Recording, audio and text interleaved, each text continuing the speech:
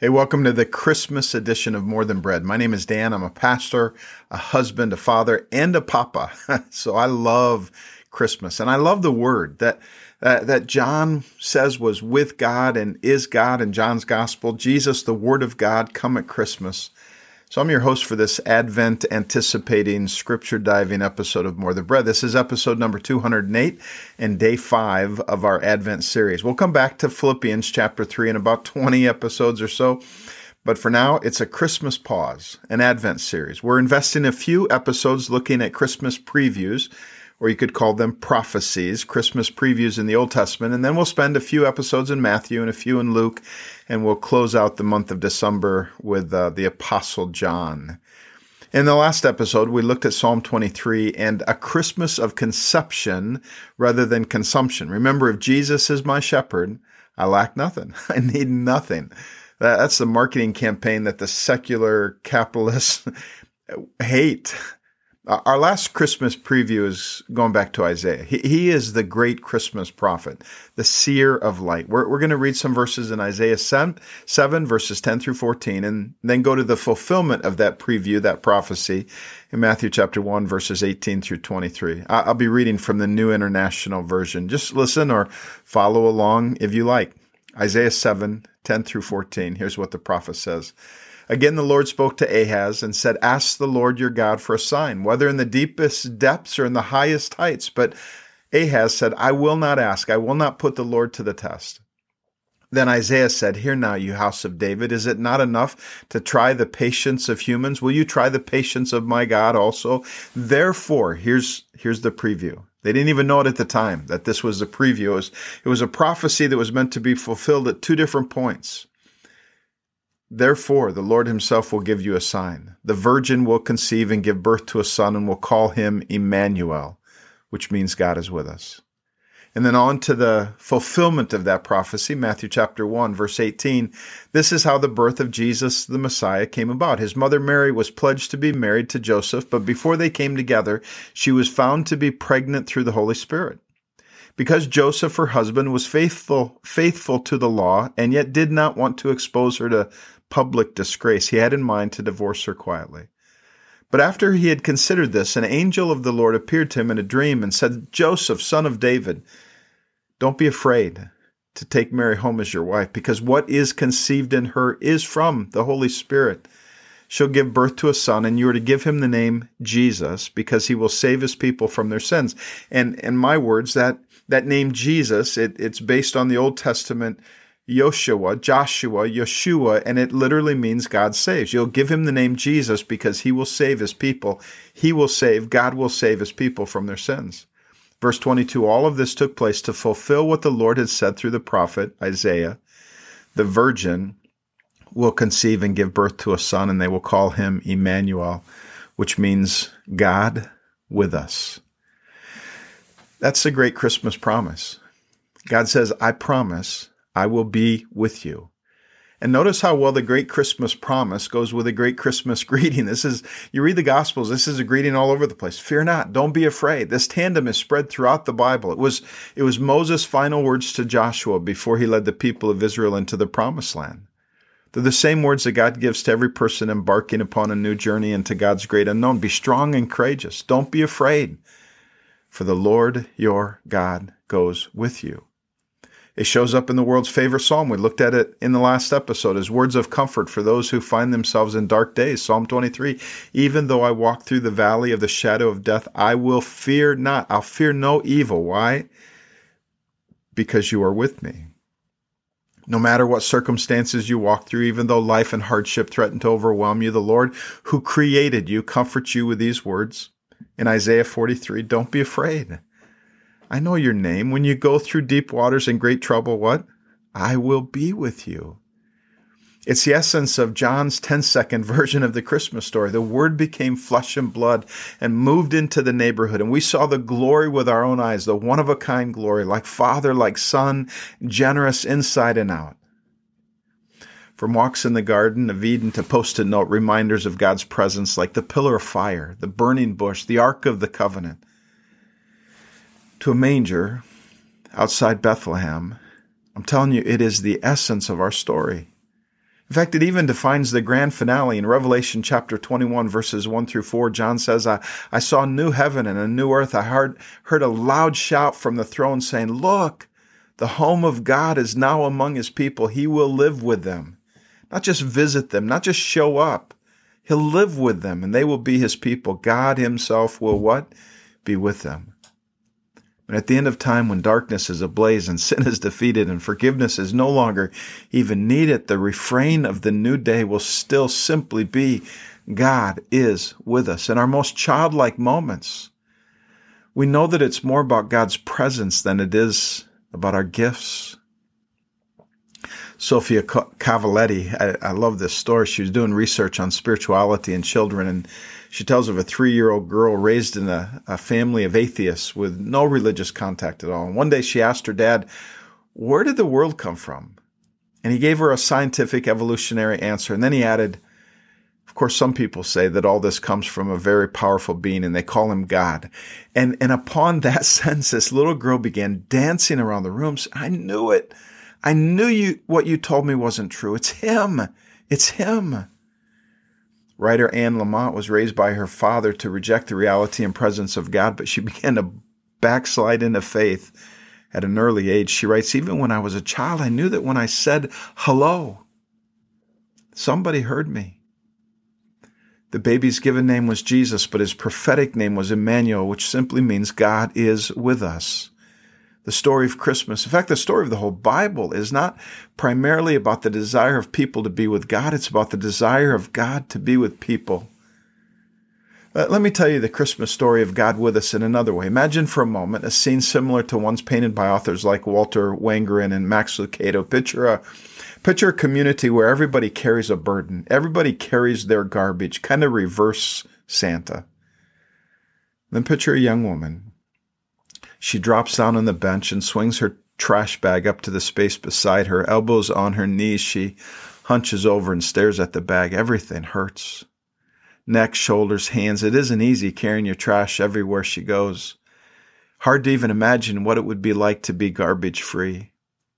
It's another gray day, like almost every day, a cross between drizzle and sleet falling from above, dirty mounds of melting snow below. A car drives by and splashes mud all over her shoes. She barely moves. In fact, it's hard to remember a time when she walked without trash. Maybe as a kid, not sure, but now it goes everywhere she goes. Can't give it away, can't leave it behind. It's her trash. Besides, everybody has their own. The bus stops. She barely glances up as people file off. Everybody has a bag. An elderly woman, a kindly-looking grandma-type grandchild in one hand, large bag in the other. Next, a guy with a 50-pound garbage bag struggling under the weight. What in the world could be in his bag, she wonders. It's bitterness and regret. She turns to see who's speaking to her, and it's a young man. Like her, his shoes are covered with mud, but unlike her, he's garbage-free, and it kind of confuses her. She's not used to seeing anyone without a bag. The young man watches the guy with a huge trash bag walk away and says quietly, he's worked all his life to accomplish his plan for the good life, but in the process, he lost his family, and last year was passed over for the promotion, and now he's bitter, and his bitterness has poisoned all his relationships. None of his children come around anymore, and he's all alone with his regrets. What's in your bag? The young man asks her. She's silent, so he answers for her. Shame, huh? You think you're a bad person because of what you've done. His voice almost seems too gentle for the truth that comes out, but still she braces herself as she opens her bag for more shame. But it never comes. Instead, these words, he says to her, will you give me your trash? Tomorrow, Friday, at the landfill, will you give me your trash? She's silent. It's such an unexpected question. She sits there after he leaves, replaying the scene over and over again, wondering if he means what he says and if it's even possible to give your trash away. She walks away with an almost hopeful look on her face. Friday comes. She dresses, grabs her trash, and heads out the door, not even sure the landfill is worth the walk. But man, there's a crowd. Everybody heading in the same direction. She steps out. The woman in front of her smells of alcohol. A teenager falls in place beside her. Rage, he says, that's what my bag is full of. Rage at my parents, at my teachers, rage at the man who abused me, but I'm tired of it. And he said he'd take it. They arrive with the crowd, hundreds of bags. Nobody speaks, but occasionally the silence is broken by a rhythmic, pain-pierced roar and then a groan, and a few moments later another scream and another groan. And drawing closer, they understand he's kneeling. He kneels beside a family, holds out his hands to take their garbage. He prays, "May I have it, and may you never feel it again." He bows his head, picks up a bag, and pours all the garbage out upon himself. The lies of the liar, the bitterness of the angry, the wounds of the abused, the failures of the driven, the loneliness of the invisible, the anxiety of the worried. He feels what they feel. Suddenly she stands before him. She's not sure what to do. She's never opened her trash to anyone. You can't live with this, he says, as he reaches for trash. You weren't made to carry this load, and he empties her shame upon his shoulders and lets out a cry of remorse. "I'm sorry," he sobs to the heavens, a sob she's heard hundreds of times coming from her own lips, and she realizes that his cry is hers and her garbage is his. She touches a tear on his cheek, walks away for the first time without trash. She stands with the growing crowd as they watch more and more trash pile up around him until he's covered with their garbage, buried under a mound of misery and failure, sin, regret, hopeless anger, and lust. He's gone from sight, covered with their trash, but they gather around in silence because it doesn't seem right to leave. They wonder why he did what he did. They share stories and talk about how this will change their lives forever. Through the night and into the next day, they stay. Some sleep, some hover around fires lit in old trash cans. By early morning, most have fallen asleep, and so they almost miss the moment. But the young girl who once carried shame lifts her head and catches a stirring of the trash. She rubs her eyes, unable to believe, but when she looks again, he's standing, alive. This redeemer of trash, this deliverer of burdens and giver of life. You're thinking, wait a minute, Dan, that's not the Christmas story. That's the Easter story. Yeah. Same book, same story, same Jesus, just grown up, doing what he came to do. Same message, peace on earth, light of the world, God with us. And what's the message? Back when our kids were still little kids, we used to ring the Salvation Army bell together. And I remember one Christmas down at the corner room just watching the people go by, teenagers with shaved heads and nose rings, a yuppie and his significant other, college students of every shape, size, and color, a jogger, a few young men going in to get an early start, a younger guy who was obviously homeless, some Hare Krishnas even, a family going in to have supper at the corner room. And I just thought, does God really know all those people by name, by heart? Do they really matter to him? As Philip Yancey writes, does one person on a speck of a planet in a speck of a solar system in a mediocre clump of a galaxy really matter to the creator of the universe? And Christmas shouts with all its heart, yes, they do. People matter to God. You matter to God. I'm speaking to you. He's speaking to you. That's why God is with us. That's the promise of Christmas. I can summarize it in 4 words. People matter to God. From common blue-collar shepherds on a hillside to educated stargazing royalty to a poor young girl, people matter to God. He loves people not as a nationality or race, but just like we do. He loves people one at a time. You matter to God. Christmas is the promise of God. I love you. I know your name. You matter to me. I'm with you. I promise. Jesus came into the midst of mess and uncertainty and to the midst of darkness and conflict and chaos and loss. He still does. You don't have to clean it up, fix it up, or hide it. He came to take our garbage. That's what Emmanuel, God with us, means. He's with us. You matter to him. He wants to save us from our garbage. He sees something more in you than you can see in yourself, something worth redeeming. I'm not a Los Angeles Dodgers fan. My dad is. A good friend of mine, Terry, is. But fan or not, if you know baseball, you know the name Orel Hershiser. He was a great pitcher. But Orel isn't really the kind of name that would strike fear in opposing teams, right? To make matters worse, when Oral first came up to the majors, he was a skinny, stoop-shouldered, pale, mild-mannered kid. His first few years in the majors were a serious struggle.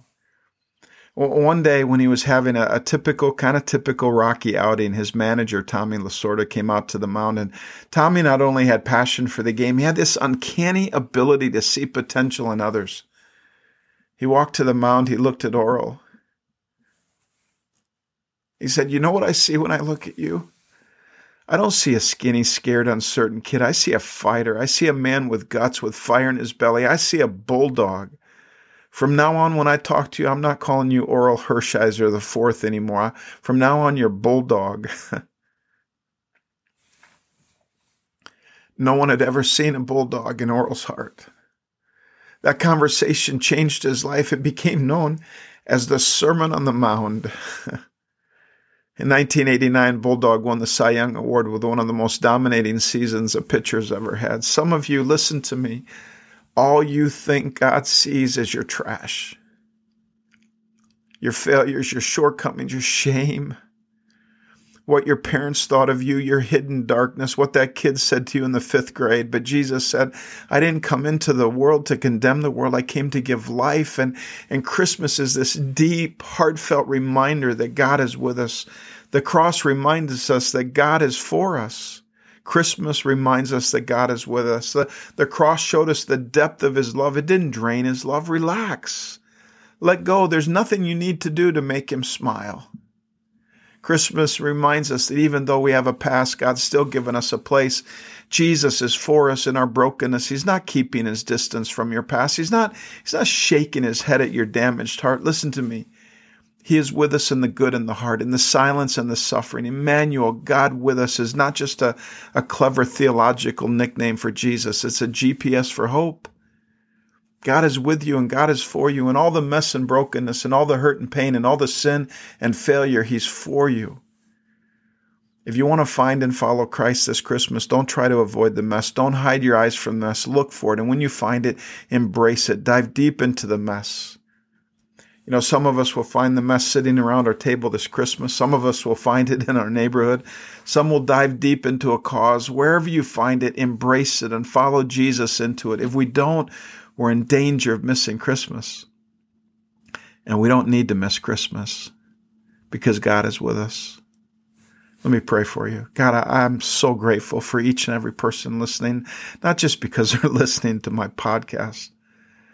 I'm grateful because they are so loved by you and you are so with them and you see something in them that they don't even see, something that I don't see.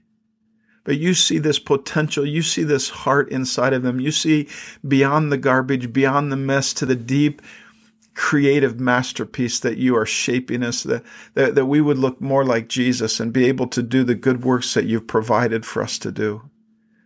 God, I pray for each and every person listening. I pray that this Christmas would be a Christmas of letting go of our garbage. This would be a Christmas of knowing that you are for us and you are with us.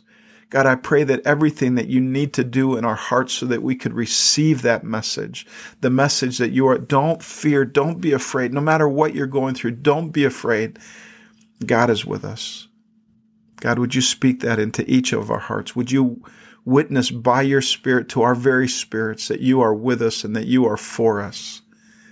I thank you for doing it. In Jesus' name I pray. Amen.